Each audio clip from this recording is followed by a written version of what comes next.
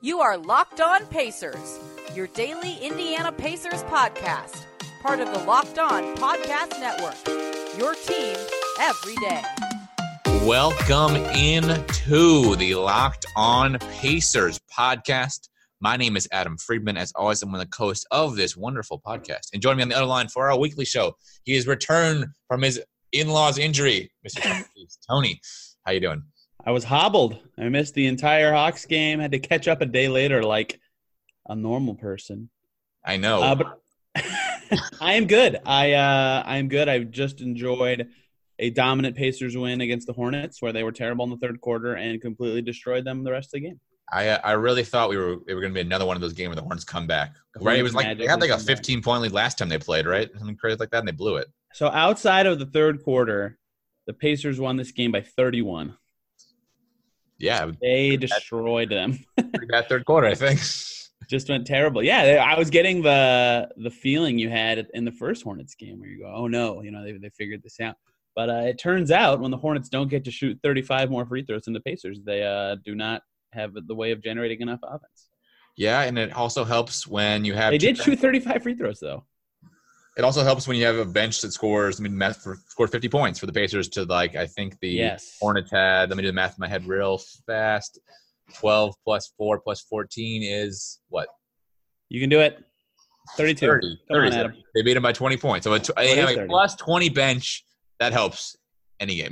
Yeah, that helped them all week, right? I mean, against the Hawks, Doug McDermott of last year, right, on the road, hitting everything. And Aaron Holiday's been awesome for the whole week. Against the Celtics, he was really good. Guarding Kemba, Nate McMillan talked about, how good he thought he did playing defense in that game. Yeah. And, of course, he had 18 points. And then against the Clippers, everybody kind of sucked, but their bench was still okay, at least. They got a lot, again, from McDermott, and McConnell was McConnell. They had good bench performances all week long. So I don't think their bench has outscored any game this week. I think it came close. The Clippers game because Harrell had 26 points. But I think they got outscored against the Clippers, yeah. No, if you do the math, I think they end up slightly above maybe. Pacers had 32. No, they didn't. Oh, yeah, they got beat. Okay, they got beat by like 5. Okay. Trez got them, yeah. But the Celtics one was the key where they beat the Celtics basically by like 20 points at the bench. Something insane. Remember, it's like ridiculous to me that we're at this conversation because, I mean, there was a time 6 or 7 games into the year where I thought it was the worst bench in the NBA. They were horrible. Well, in your defense, they were having to play JaKarr as a starter, so I don't even want to know who was playing the ninth guy off the bench at that point. Even when they were healthy, like McConnell couldn't do anything at first. I know it takes time to gel, but they looked terrible. 11th game. Turner didn't come back to 11th game. They were not healthy for the first 11, 12 games. They just weren't at all. Because there's no Vic and no Turner. That's two of their best 4 or 5 players, whatever you want to call it. Right.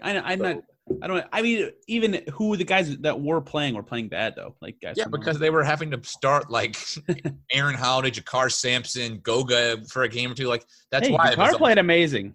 Yes, JaKarr played amazing, but like when you start JaKarr Sampson, it's a domino effect of like who is playing here. Then that means TJ Leaf's playing minutes usually. I refuse to allow you be search the name of JaKarr Sampson, who is. I think JaKarr played. I just mean it's an indication if JaKarr is your starting. What center, I guess he was against the Hornets last time they played. That means there's a lot of things that are depth-wise wrong with your team at the moment. Yeah. That happens. Yeah. Well, they've been awesome ever since is the point here. Well, and I think point guard play is the biggest reason for their success. So you think it's Aaron, right? You would say it's Aaron Holiday, right? Aaron and TJ have both been awesome. I mean, we talked before the show, and you said TJ and I said Aaron. I don't want to say Aaron's been the better one to like belittle McConnell because he's been so good. He's clearly been the initiator off the bench almost every game. I just think Aaron's been awesome. Like he's finally, as I said to you before the show as well, he's finally gotten to the maturity point where he doesn't just come in looking to shoot, right? He comes in looking to run an offense. And sometimes that is hunting his shot because he's good at it, but other times that is distributing. And he's figured out that balance much better now, and it's making him look a lot better. So it helps when Aaron Hollis having the best 5-game run of his career so far, except for the Clippers game he's had. Huge week. 12, and then 4 against Clippers, 18, 13, and 23 today. So the thing about McConnell though, 23 today, wow. Yeah, look at McConnell's assists though, right? So I mean that's the difference, right? Holiday is basically about 2 assists somewhere in there. McConnell, besides the Clippers game, was 5 against the Celtics, believe he had another 5 against. He's the distributor. 5 against the Hawks and 8 tonight against the Hornets. I mean, that's the difference. He's just been that. That's my point guard. I feel like I view Holiday more as the shooting guard, but that's just maybe semantics. I mean, I don't care what position designation you give them. They're both initiators. Yeah, no, I know what you mean. But I mean, McConnell has been. I don't want to belittle McConnell. I thought he was awful at the beginning of the year, and he's been tremendous ever since. And he fits in well with McDermott. He's like one of the best guys at finding him they've had. I think you're seeing a big difference where we talked about this with Corey Joseph and Carlson on last year. We liked what they gave, but a lot of what they did passing the ball was like the safe pass or like the convenient pass. Whereas like McConnell will take, he'll fire the dart through the defense, or he'll do a no-look thingy-majig or whatever. Those kind of things that make you able to have a high-impact passing level. And when he breaks down the defense and can get in there like he has been too, it magnifies that even more. Yeah, and I mean, I think the other thing to look at is just the chemistry and whatever the flow of the 5, right? So the Holiday brothers, McConnell, McDermott, Sabonis, there's something that is starting to brew there. Those 5 players are starting to figure out, which is concerning because what happens when Lamb has to go play with them, and how does that screw things up? But there's just something about those 5 guys. I mean, both Holiday brothers together, I feel like they bring the best out of both each other almost at times, right? I don't know how you feel about that, but it feels that way. That like at times it's basically like Justin brings the best out of Aaron at times, and on both ends of the floor, and they play well together, and then you add in all the other kind of good offensive talent with Sabonis, Dermot McConnell, and it's like an almost unbeatable. Yeah, the Holiday brothers together have been just so fun to me. They've outscored opponents by 21 points this year, and their offense has only been like fine. It hasn't been bad. It's just been fine. Their just defense together has been really good, which leads to transition for everybody else and stuff like that. It's been a joy watching them together. I got to chat with them about family and how that's helping them be calm before games and stuff like that. They were very open and fun, and they both have been playing very well. So I know we've been really cheery to start. Can I just ask, what do you think happens when Lamb has a slot in on the bench? Does Justin Holiday goes out? Does it turn? No, I think it'll be McConnell that goes out. That feels dicey, but I guess I think they go Aaron 3 wings, Sabonis, if I had to guess. I guess does Aaron have enough passing in him? Because, I mean, right, look at McConnell's assist. I mean, he needs to put up that kind of assist to be able to kind of match the production. But then I think they'll try. Yeah, Lamb has a lot more offense. I mean, certainly. He does.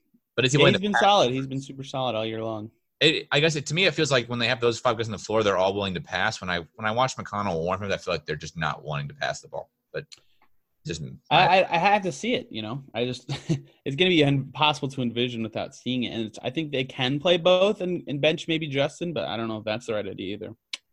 And this will lead to our next kind of discussion, but is there a chance if they like the bench so well that they try to move Jeremy Lamb right now? No, 0%. Okay. Because the trade deadline just started.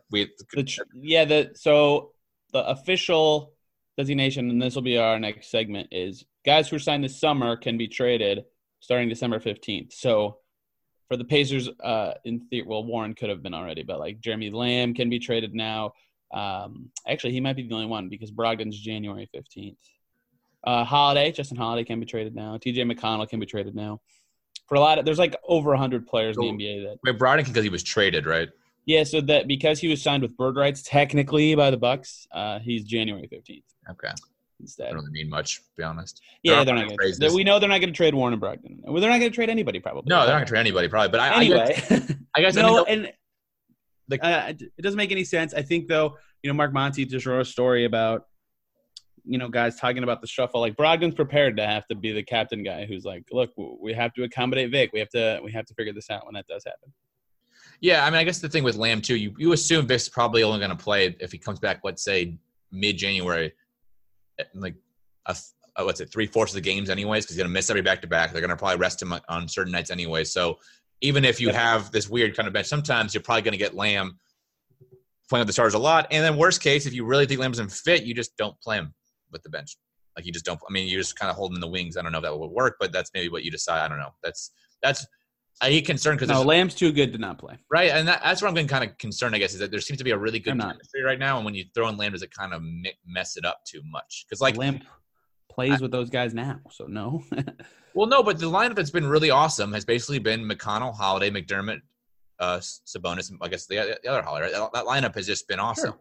And I mean, I know sometimes there's almost something where you could have too many good players on a team at once. I don't know. And they don't have the Pacers trade a lot of their draft assets, their first round pick next year, and there might be some move for Lamb to do that. I don't know if they see that. There's not.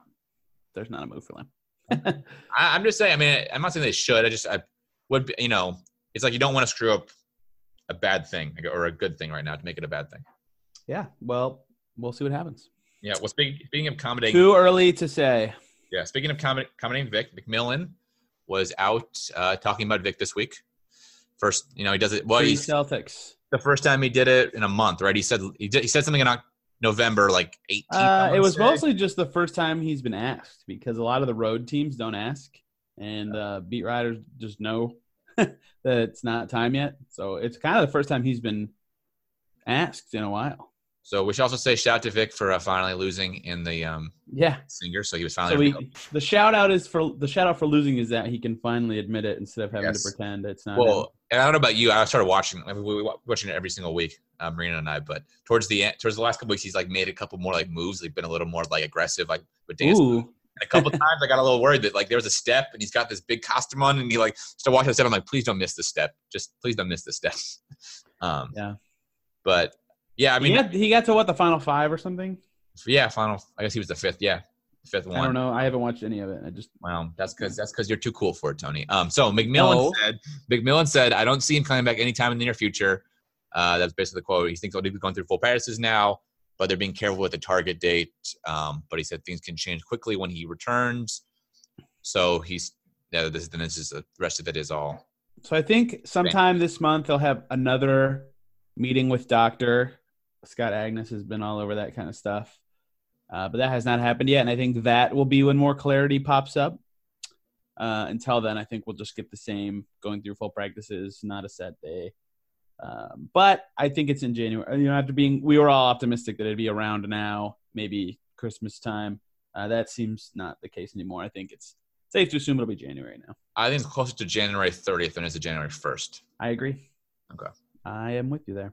He only has to play 30 good games. They only have to be in March and April and May. So, yeah, it doesn't seem like they have had any setbacks or anything like that. It's just a long injury, right? Like Roberson had a quad injury, and when he screwed his up, he hasn't played since. It's been 2 years for him. Well, and the thing with Vic, too, is you want to take your time because, right, the Pacers are really right now, one player away from being one of the competitive for a 3 seed in the East, right? When you're 18-9, you just kind of – well, they feel like they're one player away from being really competitive for the 3 seed. I'm not going to say they're as good as the Bucks because they're not. The Bucks are like 24-3. We'll talk about them. Yeah, the Bucks haven't lost in like 100 years. Yeah, but they feel like they're right there as a team who can make the Eastern Conference Finals. They're one player away from being in the conference finals. Let's put it that way, maybe. Yeah, or having a shot. Keep winning. They just showed they can beat without Vic the Celtics. So yeah, obviously Marcus Smart was out. It's a big factor here, but they did beat the Celtics. Yeah, and Gordon Hayward and again, Vic is a bigger missing piece than Smart. But, yeah, well, and Hayward went out third quarter. Was it third quarter? Yeah, McDermott with an unfortunate maneuver, or fortunate, I guess, if you're a fan of the Pacers. Anyway, one more thing before the trades, Adam. Yeah, that I want to talk about. After a disgustingly bad run of games, well, that disgusting is too. He had played terrible against the Pistons and Sixers and had some rough games. 3 straight pretty good games from Turner, including a great game tonight against the Hornets. Yes, he needed these badly. Yeah, he's starting to turn the corner at least a little bit. It felt like just felt like all his confidence was just gone, completely gone. Well, it felt like the team was going out of it. Like I've watched some of the broadcasts now; they're going out of their way to like kind of ease concerns about him. It felt like at times. I know, like I've seen like Popeye say something to JJ. I've seen Dan Burke say something. I think everybody's kind of something about Turner. He's adjusting. He's in a new role. All this stuff to kind of ease concerns. But he's played well. I think he played well against the Hawks too. I mean, I know he went 11 points, but for him, I'm saying last 3 like Celtics, Hawks, and Hornets. Yeah, played well. Yeah. I mean, I think that's fair. I think Celtics, like, you could go kind of. I don't know if he played great against them, but I think the last 2 he's played well. The Celtics. I mean, he was good. He played great in that game. They had him come in at the end just to protect the paint, like over and over, and he did a good job. I know, but I just mean overall, like you look at his box score, you're kind of like, I mean, I'm trying to remember that. I felt yes, Sabonis. The perfect way to evaluate a player. No, but remember from that game, Sabonis was the player they needed on the court at times. For most of it. The offense-defense switch was very interesting. That's what I mean. I mean, and what it felt like at least to me. Now, Sabonis had his own little struggles. Has been kind of, I don't know, sometimes annoyingly off it when he's 5 feet from the rim. Sometimes like clunking a lot of shots. It feels like. Turner's second leading scorer against the Hornets. Just now they actually let him chuck. Got some boards. Amazing defense, 5 blocks. Plus 19 team high. They were good with him out there, which is also a key factor in all this. Yeah. So, Turner's problem right now is really just his 3-point shot. If he can hit, he's just gone. not. Yeah, well, it's not gone. He was 2 or 7. That's not. This month he's like at 15%. I know, but he was okay tonight. He was okay tonight. I'm just saying he was okay tonight. That's he was good in this. He was good in this game. You know, I know I just said box score. Like I don't really care what his actual like box score is like in terms of points and rebounds and whatever. I just care what is his shooting percentage and what is his 3-point percentage. Right? That's really what matters when I watch Turner. Is he efficient enough when he has the ball? Not what I think about. Well, I mean, obviously making shots is better than missing. Sorry, on the offensive end of the floor is what I would say. That's I'm looking just by percentages, not at like points, because points don't matter. Is he being efficient when he's on offense? And obviously, defensively, he's doing a whole bunch of other stuff. Yes, his drop coverage and all that is fantastic. Yeah, that's fair. That is fair. Still, glad to see him have a nice confidence-boosting game. Yeah, I think it was. I think it was good. Good to see. 14 is his is that his highest scoring game this month? No, he had 17 in Memphis. That's right. His second highest scoring game this month. It's been a while. Guess the question will become is he's got 2. Well, I guess I don't know if the Bucks are going to be that tough for him, but definitely the Lakers will be a tough matchup for him. Yeah, indeed. How did he do against the Bucks the first time? Yeah, he had 16 points at that time. He had 16 and 10. So yeah, he was good against the Bucks. Yeah, I mean, I didn't remember what he had. I just honestly couldn't. The Lakers have Anthony Davis, so it depends. Depends how the matchups shake out in that game. We'll get to that. Yes. Okay, now we can pivot if you'd like. All right. So you want to take a break and then talk about some trade stuff? Sure. Welcome back into Locked On Pacers podcast. All right, I'm gonna do this on the fly for you, Tony. Let's do a little bit trade. Wait. Sorry. I have an outline for an article about this, so Okay. I actually can make it not on the fly if you want. Well, I was going to say we should do the Kings preview at the end of this because I think we should kind of mix up the game previews because I think we should do a last segment on Lakers Bucks. So we should do. Is there killer? Okay. Yeah, because the Kings are a lot less important than the rest All of right. it. Well, I will lead the trade thing as fast as possible, if that's okay then. Yeah, go ahead. Okay. So the question that we're going to answer here, Adam, is will the Pacers make a trade? Your prediction right now is no. My prediction is also no. So here's why they would. I have 3 reasons typed down. Tell me if you can think of anything besides this. Number 1 is they falter a little bit by mid-January and they need to strengthen the squad. That's obvious. But they don't have a ton of assets or guys to move to obviously do that. 2, move expiring guys for second rounders. There's one guy I'm staring at when I say that, but another guy I don't think they move. 3, improve camaraderie if guys get mad about their playing time, which is when Vic comes back. So the only reasons to me they would make a trade are if they just have a terrible run of play, which I don't think will happen. If they want to move expirings for seconds, which the Pacers just don't typically do, or if someone is mad and unhappy with their playing time, which I don't think anyone's going to be because this is a high professional group of guys this year, and they've all talked about how they don't think that will happen. So that is why I think they will not. I had one more copy to that list. Yes, go ahead. That's if somebody like who we don't think of right now becomes available, who shouldn't be available. Right, understood. Right, I would call that strengthen the squad, though. Okay, that's fair. I guess I say that. I guess I did put a caveat on it. So you're right. That's fair. That's totally fair. Just that because like if you can make a move for some, I mean, I'm not saying who would be available. I mean, I can't think of anybody right now. Honestly, who would be available? That's good. But if something crazy happens where somebody, especially a small forward becomes available who's awesome, that would be like the Pacers' ideal move. Yes, understood. Correct. Because and their expirings are the guy there is Justin Holiday, right? And they're just like. Given that he's the brother of Aaron, he doesn't have a ton of positive value, but he's been good for the Pacers. He's a nice depth piece. If he's not sour grapes about not playing, if he's the guy, he might not even be the guy. Then, there's no way he gets traded. There's just no way to me. And the other 2 expirings are technically McConnell, although could be guaranteed next year, and Alize Johnson, who they're not going to trade those guys either. So, yeah, well, he's not an expiring, but he's not a low contract guy. Maybe he could be dumped. Right. Expirings are a common thing thrown around for. But they also don't need cap relief, so there's also no point of trading those guys. Yeah, the only other thing I could think of, and this, like I said, if they make a big move, is they got the Turner and Lamb contract. Yeah, if they go huge, they could do that. They go for a small forward, that would work, right? You don't really need Lamb because you have enough depth, and then you can kind of slot in the Warren to the 4 in this. Yeah, I just don't think they will trade Turner because they want to see how Turbonis works with Vic. I think that's fair. I mean, Unless it's like a slam dunk, obvious home run I trade. can't even honestly name a small forward who would be available who would fit that. Like I can't. Yeah. Like George is not available, Leonard's not available, Butler's not available. Those are the three guys that you could do that. You would do that for, and none of them are available. So I don't really. Right. I mean, like a Siakam, but he's not available. Like there's Never available. There's no one out there that's like this small forward that's going to be traded tomorrow. It's on like there's no longer any. I mean, any of these like small market small forwards, right? All the small market guys have now teamed up in like 3 spots essentially. All the good small forwards are on good teams too, which shocking. Good teams and big markets. So. Yeah. So I just I do not see them making a trade. I'm gonna write about it and put more detail into it, but it doesn't make any sense to me. Can I throw out one guy just to see? Is he on the Cavs? No. This is just like we're not gonna time, but like what if Ben Simmons comes available? Like, is there something you would trade for him? Oh, I love Ben Simmons. I know. Yeah. I mean, like he could slot in the Pacers lineup pretty well, right? He just played the 3. I don't know why Ben Simmons would be available, but yeah, I would trade. Yeah, I mean, I don't know why he'd be available either. I'm just saying, if something, he's like the only thing I think about. Like maybe I would trade anyone not named Vic for Ben Simmons. He's amazing. I probably would try to keep Brogdon too if I could, but fair enough. But yeah, I mean, Ben Simmons is a stud. But then you're talking about the 2 guys that the Philly actually needs, right? They need. There's guards. no way they're there's no way guards. They don't need. There's just no way they're trading Ben Simmons. No, I don't think. I'm saying he's like the only I can maybe kind of think of who could be available. Right, because here this trade deadline's probably gonna like Gallinari from OKC. Him to the Blazers just seems like it's done. It's gonna happen.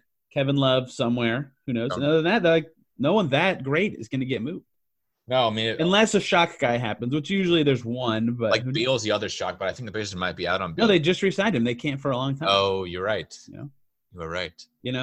He's a summer trade. Right? Like one of the best 3 players traded might be Marcus Morris. It's just not a good trade season. It's just unless they can get some value for a guy they're not playing, like let's say Justin Holiday goes down and they get a late first for him somehow or something crazy like that. I would just hold your guys and absolutely make a run. Especially because they have everyone in their rotation outside of Holiday is on a multi-year deal. So and also we can run this team back again. Let's do it. To be honest, this team has barely been healthy for a stretch of games, so you just bet on somebody getting hurt, and then you're like that guy who's angry at minutes is all of a sudden playing more minutes again. Boom, boom. There you go. I'm with you. All right, good. We both agree they are. I would go 90% they make no trade. 95 probably, unless it's something like last year where it's like Ike Anigbogu for 2 dudes who they're going to cut in a second just to steal a second from a team. But I don't even know if they would do that. Yeah, I mean, like would you just you don't really want to. There's no point in dumping a contract because they're going to be over the cap anyways, right? Yeah, so you don't want to dump because it's not going to matter. I just don't see anything. Yeah, I mean, I think we both agree when they made all the move this summer. It's kind of a 2-year lock, basically. At least, yeah. Well, I mean, because Vic is through the Vic deal, yeah. Yeah, so It's a lock for that. I'm with you. But interesting though. I mean, I don't know. This is just another thought, but they played this good without Vic. Now, that's not saying Vic's going to leave or not, but like it does seem like this team is also built to be sustainable if he does maybe ditch the team, I guess. Yeah, we'll see. I don't think he's going to tell them when to leave, right? So there's not going to be like this drama next year of like, right? He probably won't say anything yet. All right, you want to do Kings? Yeah, let's do the Kings preview right now, and then we'll do the Lakers Bucks after this goes kind of the 2 big games. Yeah, we're going out of order. Kings is on Friday. Yep. First night of a back-to-back for them. The big news with the Kings is that De'Aaron Fox will likely be back by then. I forget what his name is. Carmichael's his last name, I think. For NBC, Kings reported he might return Tuesday for them, which I would imagine that means he'll be playing on Friday. So that changes the look of the Kings. He played, I think, the first 4 games for them, 3, something like that. Not very many. Maybe even more. I don't know. He played 9 games. Wow, I did not feel like that many. But he's very good, and they'll be better if he's back, which changes the way you view the Kings. They also went 3-6 with him, though. 3-6. Yes, they did go 3-6 with him. 3-6 with him. So yeah. They did. They lost to the Jazz, the Blazers, the Nuggets. These are good teams. Yeah. The Raptors. Yeah. Charlotte, though. Yeah, that's bad. Although the Pacers also lost to Charlotte. That's fair. The Kings, you know what surprises me about them? I've caught a few Kings games. I don't know why I get intrigued by the Kings.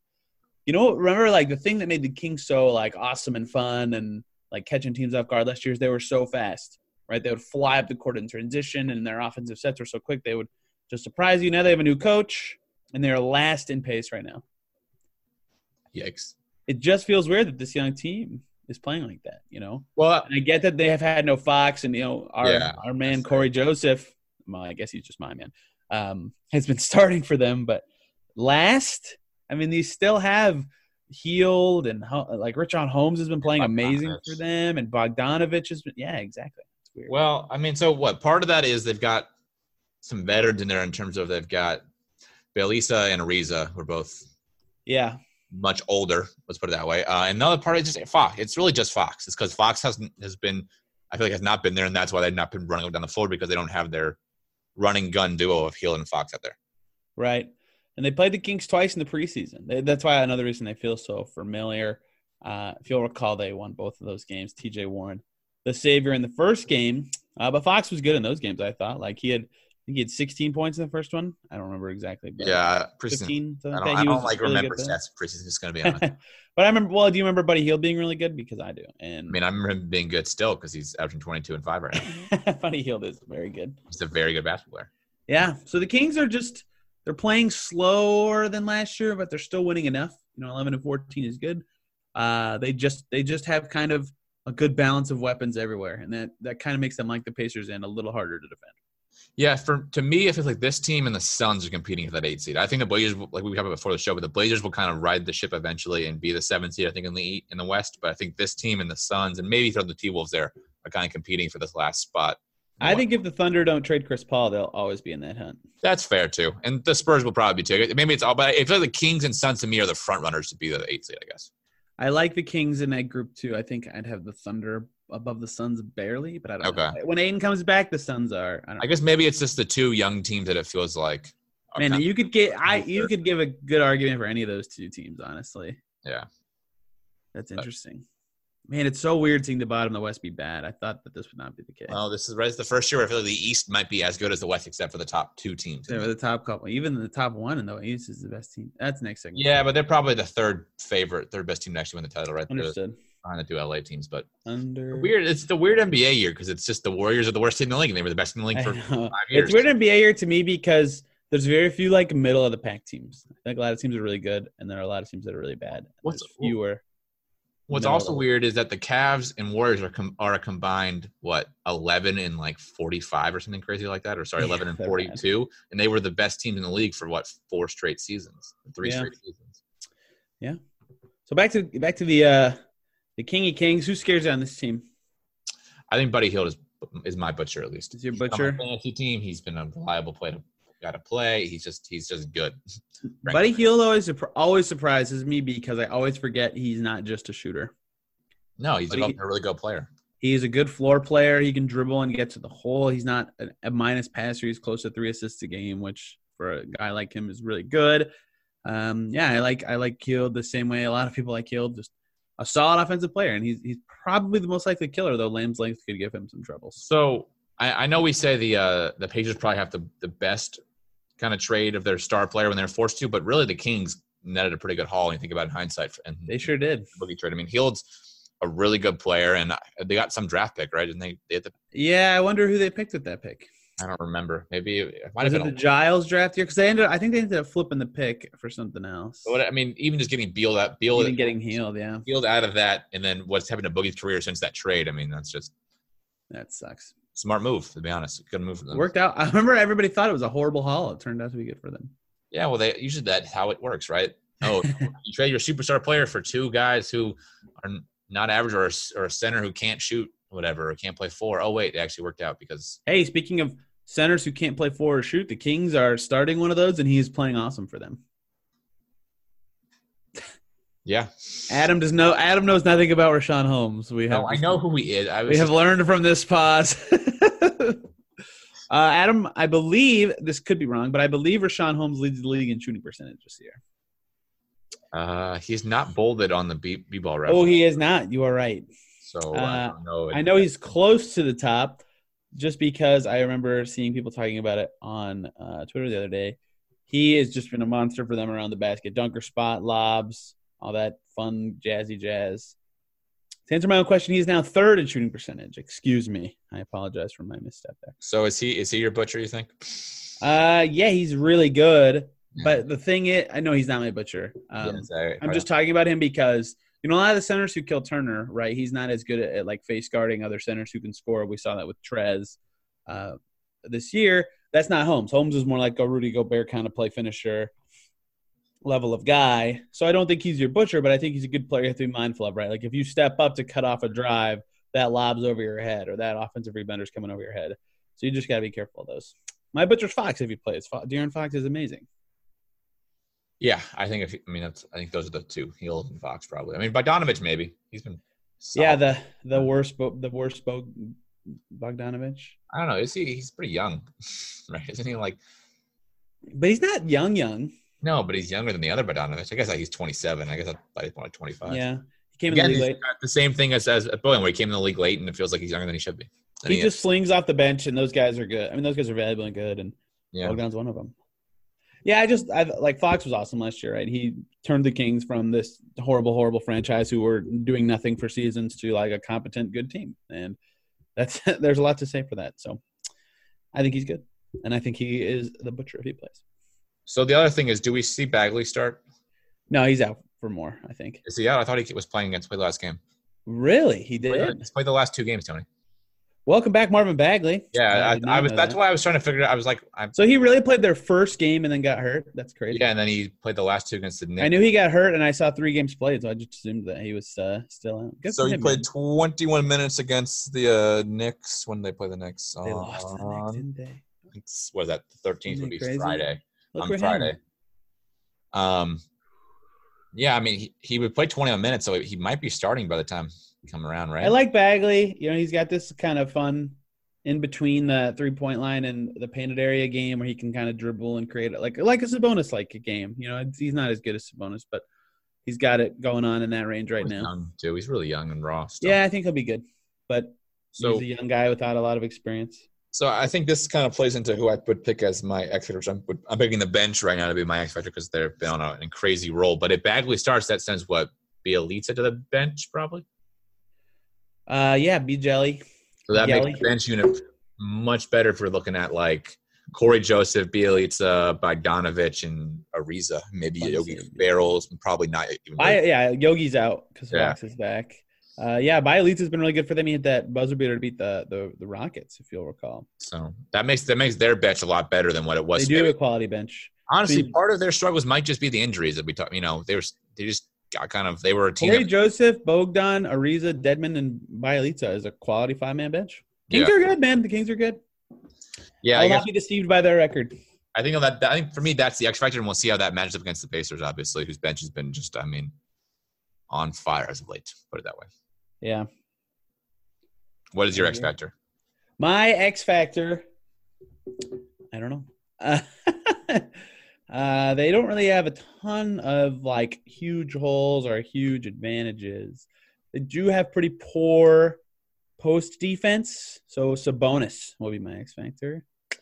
As much as I like Rashawn Holmes and him shooting ridiculous percentages, and Bielitsa shooting and Marvin Bagley's floor game, none of them can guard Sabonis, so I will pick Sabonis. Okay, I think that's fair. I think Sabonis with 29 in the first preseason game. How many do you have in the second one while you talk? So do you think win or loss for the Pacers? I do think win. I do too. I think it's a home game. I don't know. The Kings are on a back-to-back, right? But I assume they're on a road trip. They're on the first game of back-to-back. They're on the – okay. But they have also been – and they are on a road trip, yes. Also, yeah, they were in New York, right? They lost – They were home for New York, but they go to Golden State and then to Charlotte and then to Indy. So it'll be a third game of they're really of their road trip. So, yeah. Adam. I think it's a win. I also think it's a win. Yeah. I think we both have win preseason? Just me. You had a loss, nerd. Oh, interesting. Interesting. I wish I could take that one back. But again, you picked them to lose to the Knicks, so I don't think I did pick them to lose to the Knicks before the season started. I have a lot of regret. That's by far the worst pick I've ever seen. And we knew the Knicks were bad to start the season too. Like the Kings thought might be good. They'd be better than the worst team in the NBA. But I'm wrong. I was stupid. All right, let's take one more break, and then we will preview the important games or the big games of the week. All right, Tony. The Pacers have the second toughest schedule left of the NBA right now, the remaining schedule. That will go way down after they play the combined, 57-6 Lakers and Bucks. That'd be the 47-6 Lakers and Bucks. 47. I'm sorry. My bad. Still ridiculous. Still insane. Still totally ridiculous. Yeah. There's a chance the Pacers lose as many games this week as these two teams have losses the whole season. That's insane. So the Bucks are the best team in the NBA. We'll do them second. They've already played. We'll be shorter for them. Lakers, I think, are the second best team right now. They are just – I did not expect them to be this good on defense. LeBron's passing has made them good at, like, things they weren't supposed to be good at, like cutting and shooting and all this stuff, and they're just so good right now. It's amazing to watch this Lakers team. Yeah, I mean, I think – Oh, and they have Anthony Davis. Yeah, I think we all underestimated that when Anthony Davis is the best player LeBron played since 2010 Dwayne Wade or 11 Dwayne Wade, essentially. Yeah. And the fact that he has that experience of playing with Dwayne Wade, he knew how to compensate and how to play with another superstar at that level. And so it's like getting a second chance at that team, and he's still at the same level LeBron is. So he was then. So it's like, I mean, it's insane. So the saving grace, if that's even accurate, because the Lakers are amazing. They just played the Hawks. They won. Avery Bradley was probable for that game, but they're a little banged up. Boogie was obviously out. Anthony Davis was probable. LeBron was questionable for that game. He did play. Kuzma was out, and Rondo was probable. So they have a little nicks and scrapes, the Lakers. Maybe we don't see them at full strength, but they all played, so maybe they. The other thing is it's the fourth game of their 5-game road trip, and they play Milwaukee. Yeah, they've been all over the place. They play Milwaukee on the 19th, so I don't know if there's something about maybe some guys are hurt. They decide to – LeBron never plays in Indiana, remember. He consistently never plays in Indiana. That's true. This is his least favorite place. Over and over again, he would not play against the Pacers. So I don't know. Maybe they get lucky and somebody sits or whatnot. Last year they played the Lakers when they traded like half their team. And so they beat them by like 30-plus something last year, but I don't know. I don't think they can get that lucky, to be honest. And this Laker team is it's going to be interesting to see if they can really run the table in like 65 games and be NBA champions. They've just gotten like scraps of good contributions from so many guys. That's what's made them so impressive, and what's made LeBron be so good is he's like. So if you're on their basketball reference page, this is like shown pretty well. Of their top 12 guys in minutes per game, 11 of them have played over 20 games, and those guys are all getting over 10 minutes a game. So they're playing like a lot of guys decent minutes, and they're all scoring like an okay, 6 to 10 point range and just giving you the little stuff here and there, and then LeBron and AD just kill you the whole game. So it's hard to guard them because if you just sag off one step too far, Danny Green's hitting a three, or a step too far, Kuzma's getting to the rim. Like they're just getting a lot from all those guys that were kind of the punchline, like, oh, these guys are going to help LeBron. Well, yeah, they are. They're doing a good job with those guys. So this might be the first time in LeBron's career where he's not the leading scorer on a team, too. Yeah, AD is playing out of his mind. I can't. It's so weird that you talk about the Lakers and he's like the second guy you talk about. The one with LeBron look at is his minutes, right? I mean, I know he's been basically fit for last year's 40 games he missed, give or take. He's basically been a tank, but yeah. I mean, he's playing a lot of minutes. Certainly, compared to 35 a game, it's a lot. Which is a lot for. I mean, he's played that much throughout his career, but it's still a lot of minutes. It feels like. But yeah, they've just kind of basically took the same model as the Cavs, LeBron teams, the late Heat teams, to surround LeBron with shooters and with guys who can stretch the floor, and then on top of that, these guys weren't supposed to be shooters. They just have been. But like Green is a shooter, and Green is the shooter. I don't know. I guess KCP is like a fake shooter. Yeah, like I guess Caruso's never been a shooter, and Kuzma's never been a shooter. But they all are making them. No, but then you forget on top of that, you just switch out like Kyrie for Anthony Davis. I mean that's like, hey, there you go. That creates even more space for these guys because it's almost impossible. I mean, Rondo is 19 for 40 on threes this year. That's insane. That's nuts, man. They're just getting threes from everybody. But the Danny Green is not insane. No, Danny Green is not insane. The Caldwell Pope is kind of, but like it's not super out of the ordinary, I guess. With LeBron as a passer, everybody will look better as a shooter. Understood. Yeah, but I agree. The Rondo thing is like, I don't think that's nuts. That's got to be like one of the best stretches of 40 in his career. I mean, he's never shot up like 35% from three in a season, has he? No way. He had for a couple years actually with the Kings and then with Look at that, Rondo. I sold you short. 36.5 and then 37.6, but yeah. Look at you, Rajon. The Lakers played against the Hawks earlier, and Rondo and LeBron had a 2-on-1 fast break, and Rondo faked a lob to LeBron for the alley-oop. So when Rondo hit the layup, LeBron pretended like he was going to block it. It was super funny. Rondo is kind of a perfect fit for LeBron. I mean, let's be real. I mean, just the the attitude with the way Rondo plays. He plays like he's a big time player, even though he's not statistically. But like that's how he kind of fake it till you make it kind of way. Rondo's impact stats are bad, but I actually enjoy Rajon Rondo still. No, he's what's the? I mean, I feel like he reminds me of Marcus Smart almost, where he feels like he thinks he's the best player on the court. He's not, but that kind of bravado sort of like helps carry you in certain moments. Yeah, in a playoff series can be huge. He just sees stuff, and I think high IQ guys are just good. Yeah, and on top of that, yeah, he's got incredible. You just see stuff happening. Yeah, it lets you be in a good position, even if you're not going to do anything good when you're there. Well, and especially if he's just taking the shot too, like right for there's a little stretch of career where he just didn't take the 3-point shot. Like right with the Bulls, he just like refused to shoot. I mean, he would literally he would have a layup and just kick it out to somebody, which is sort of like ridiculous. So the Pelicans, he was bad about that too. You get out of that stupid habit. He's a pretty decent player. I mean, he's not great. I don't think he's like world beating, but he's probably one of the best. He's one of the best bench players, at least in the playoff series. I trust him over a lot of guys. Yeah, he deserves a lot of credit. So, Butcher, you want to pick Davis or LeBron, or eliminate the two? Those are the two, right? I mean, who is going to guard? We haven't talked enough about Anthony Davis. Who the heck is going to guard this guy? He's just on a freaking tear. So it's going to be probably T.J. Warren on LeBron and Turner on Davis. I guess. I guess. It's not fair. I don't get why we let. Why do we right, Sabonis will guard Sabonis on AD and Miles on McGee, or do you flip that? I have no idea. They're so good. The NBA let this happen. They should have vetoed the trade. It's not fair. I feel like it isn't fair. Yeah, they're nuts together. And like even JaVale's a good lob threat. So if you finally find a way to like overload the LeBron AD whatever, they'll just throw it over your heads. Like so let's see. The only way they beat them is if like they just shoot an incredible percentage, right? The Pacers. Yeah, or the Lakers can't get their 3-ball going. Right, so I'm looking at the 3 victories that have happened. So they lost the first game to the Clippers, who are the second best team in the league. Let's call that, or whatever, third best team. They lost to the Clippers, Dallas, and Toronto. Yeah. Good basketball teams. Yeah, those are all really They scored 104, 102, and 100 in those losses. So to me, it's like you got to hold them low in the hundreds, which comes with shooting kind of poorly.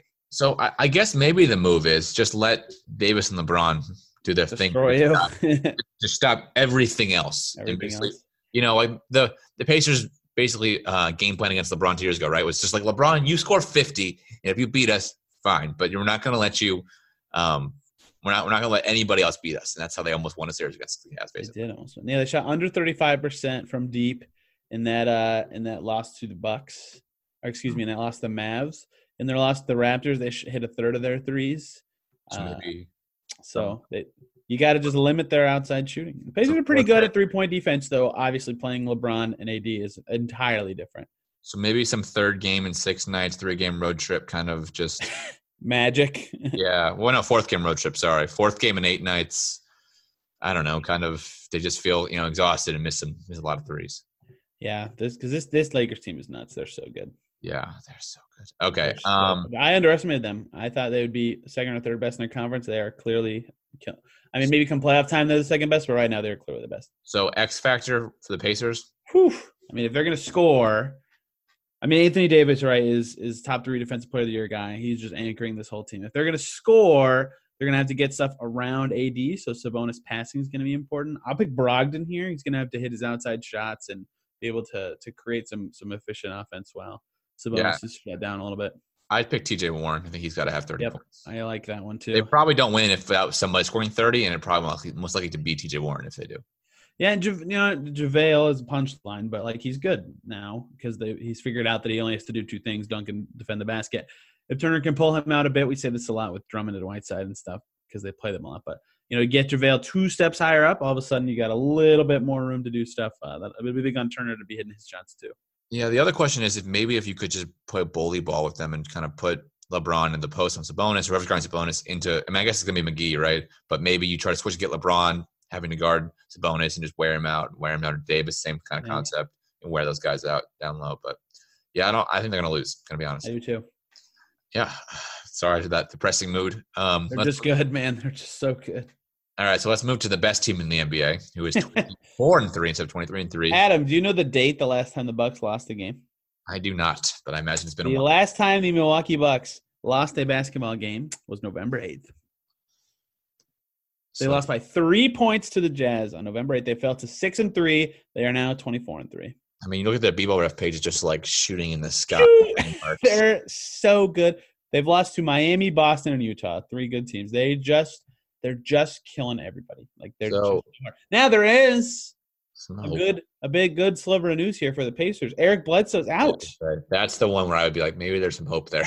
There's your little bit of hope is that their point guard in this game will be George Hill, which is fun for the Pacers actually. So they'll just get a little less a lot less creation there. They'll be a little bit more reliant on Giannis. But the first time these two teams played, Middleton did not play, right? He will be back. So a little bit of a trade-off. Yeah, I don't remember their first match, to be honest. I'm trying who played for the They were on a back-to-back after Houston and Brogdon. That's right. Brogdon didn't play, right? So they got smoked at home. It's a Brogdon revenge game. You kind of got to throw that game out because Brogdon didn't play. But yes, it is the Brogdon revenge game in Philly. And yes, Middleton did in fact miss their first one. So you lose Bledsoe, but you gain Middleton. That's fine. Yeah, they'll be okay. They will. They did start. Are they still starting Wes Matthews? They are starting Wes Matthews. Well, that's a weak point. Wes Matthews is their only player who's played in all 27. Good for him. Oh, and Robin Lopez. Excuse me. Yeah, good for Wes Matthews. So, this is the perfect team for him. So they actually didn't start George Hill. They just played DiVincenzo, Matthews, Middleton. Ooh, interesting. In their last game against the Cavs. They've been calling DiVincenzo because of his super Italian last name. I believe I've heard him called the Big Ragu. Oh my God. That's a great nickname. Oh my God. He's bound to be fat someday. He's playing well for them. Good for him. No, he's playing fine. Yeah.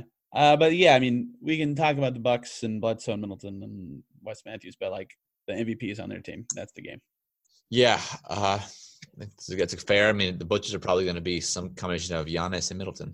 No, mine is Giannis or Giannis. I mean, Middleton always plays with space. Why are we lying to ourselves, pretending like there's another Butcher? Because if Giannis scores 40, they might not still win, but if Middleton scores 25, they will. Touche. That's the difference, right? That's the difference. I actually think that's a fair assessment. Yeah, I think X factor wise, I think Brogdon is the X factor. Brogdon is a good choice, especially if he's guarded by the Big Ragu. That's fun to say. Well, it's a revenge game. He knows the Bucks somewhat offensive system in a way, so maybe he can, get lucky a couple times, make a couple things off. Well, I think it's got to be something like what we're talking about with the Lakers and what you talked about with how they used to defend the Heatles, right? If Giannis does get 40, you got to shut down everybody else. I think there's a big onus on T.J. Warren and Jeremy Lamb guarding Matthews and Middleton to not let those guys get going and get shots. Yeah, and does Brogdon know some secrets about just Giannis doesn't like to take the ball from here. Middleton doesn't like to take this particular shot, and force him to this spot and make him shoot kind of thing. Just the little things that could, especially a guy Brogdon who's such a high IQ basketball player who probably has picked up on those things and probably point those out to certain guys. And with him on the floor, it can really be kind of the anchor of it in a way. Yeah, that I was shocked. I actually thought he was going to play that first time. Wasn't he questionable until right up before the game? I thought that was the back spasm game where his back was really bad. Oh, maybe it was. I thought there was something that made me think, oh yeah, he's going to play. You're thinking of the Knicks game where he jammed his. It was the Knicks game. Thank you. What finger he ended up jamming or break? Thank you. They won that game with Adam. So thank you.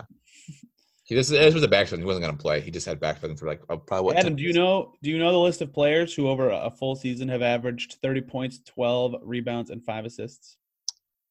It's Giannis Antetokounmpo for this season. It would be Giannis, Elgin Baylor, Oscar Robertson, and Wilt Chamberlain. That is quite the crew. What did Westbrook average? I don't think Westbrook had that many points. Or rebounds. Oh, excuse me. I don't think he had that many rebounds. He had 10 rebounds, not 12. Yeah, Giannis is insane this year. It's like a joke how good he is. He's the MVP. He is the MVP, and he's an amazing defender. Warren is shut down or whoever he guards is shut down for the whole game. Maybe it's a bonus. So honestly, the Pacers have enough weapons where he can shut down somebody. At least they should be okay. The Bucks are first in pace, third in offense, and first in defense. That just sounds like a joke. How do you stop them? You hope they stop themselves. Yeah, they lead the league in 2-point percentage, 13th in 3-point percentage. First in rebounds, 7th in assists, 6th in blocks, and they have to stop themselves. To me, the only in the foot somehow is to have Kawhi Leonard. He's the only guy that ever forgot how to stop Giannis. Thaddeus Young exists. Yeah, but he's done Kawhi Leonard consistently stopped. Okay, I must say stop. Consistently was a nuisance to Giannis in a way that made him less effective. Giannis didn't suck. I mean, He did as good as you can do. Yeah, I mean, He still was amazing. Didn't he have like 26, 15, and 9 or something? yeah, but he was just enough of like we keep saying with those kind of players, the goal is just to make them just inefficient enough because they have to be so good because their other surrounding cast is not that good. They have to be so efficient that if they aren't just slightly off, it screws up the whole game for them in the team. He had 26, 13, and 6. Little ho-hum action. Yeah. No big deal. That's insane. He is on. Yeah, but it wasn't 30, 16, and 8 or whatever like he was putting up. Yeah, like he does all the rest of the time. That's the thing. It's the difference, right? It's 26 instead of 30. 50, 14, and 6 against the Jazz. I mean, these are just some jokes of stat lines. He's been ridiculous. Yeah. Probably not a loss, right? Oh, yeah, in Milwaukee, certainly. Something crazy has happened for them to not. It just, to me, Giannis didn't play when they played when they played Memphis. I guess that's their only shot is he doesn't play because they just get so much from everybody else. Yeah, to me, it feels like, and this New Orleans. I'm sorry, not Memphis, New Orleans. Over 3 on that. After these 2 weeks, it feels like we're heading towards Milwaukee playing somebody in Los Angeles NBA Finals. It sure does. I am 100% in agreement. Not sure who in Los Angeles, but one of those teams will make the finals. It feels like. Yeah, I'm looking forward to that. I hope those two teams get the 1-2 seed. They don't have to beat each other before the Western Conference Finals. Yes, that would be nice, or at least a 1-3 if they're not 1-2. It was so dumb last year that the Warriors had to limp past the Blazers after beating the Rockets. It's like everybody knew. I don't want that to happen. Really, the Rockets' fault for losing that game. That's true. They did. I forgot. It was like the Rockets should have been the 2 seed. They lost the game. It was their fault. And like Portland choked a game that actually helped the Nuggets in the seeding too, or something. Yeah. I forget. Yeah, I hope that doesn't happen. Yeah, then the Nuggets might have. I don't know. I feel like they were. The Nuggets it would have been more fun. I mean, they wouldn't have had a chance, but it would have been way more fun. Yeah, it would have been more fun. Whatever. I don't know. So Pacers go 1-2 this week, probably. Yeah, they got to beat the Kings. Yeah, they got to. I think. This will be one of those things where, like, you just got to remember at the end of the day, they're just less talented and by a lot. Like, you can't walk out going, oh, Nate, or oh my gosh, Brogdon doesn't have this or that, or Sabonis can't. Like, who, they're just outclassed. It's just how it is. They're going to have to play differently to try to keep up, and it will make them look worse. It's just going to happen. Yeah. The Pacers are down their best player, and they'll probably still be worse than both these teams with that player. Yes. That's you can cut out the probably there. I don't know. Maybe there's a chance for Vic scores like 60 points to win a game. Who knows? I guess. There's like a world where that happens occasionally. It's just brutal to play both of these teams in a week. They're just The good thing is the next year they play some teams that they're more even with. Now they'll be still tough games, but it's a little. Yeah, next week's actually a fun test where you are in the standings week. Yeah, because it's teams they could be. Like, who I don't think are worldly better than them. At least they're probably better, but they're not. I agree. Level. So. And Christmas is next week, which is great. True. And we get to the holidays, all the good stuff. All the good stuff. The holidays. I've been playing very well. Very funny. All right. You got anything else before we wrap up? I do not. I think that Celtics win was a statement win, and we now know more about the Pacers this year, that they are capable of beating every tier up to like tier B of teams. Yeah, so I've heard a rumor that Tony wrote a very good piece on the Holiday Brothers. So you can check that out at Forbes.com, right? I did, yes. I wrote about Jeremy Lamb today as well. So I heard that rumor somewhere. I don't know who told me that rumor, but I heard that. We will have 5 podcasts for you guys this week, probably for the week of Christmas and then for the week of New Year's. But there could be an emergency pod. We don't know if it's going to return. We assume not in these 2 weeks, but if something happens, obviously we'll be here. See. For you guys. We will see. This week will be normal. Just we'll figure it out next week. Yep. And so hopefully they will go 1-2 this week. But that's all we got for this Locked On Pacers podcast. As always, you can follow us at Locked On Pacers, Tony at TSNBA, me at FreemanAdam5. That is all for this podcast. We'll see you guys again tomorrow.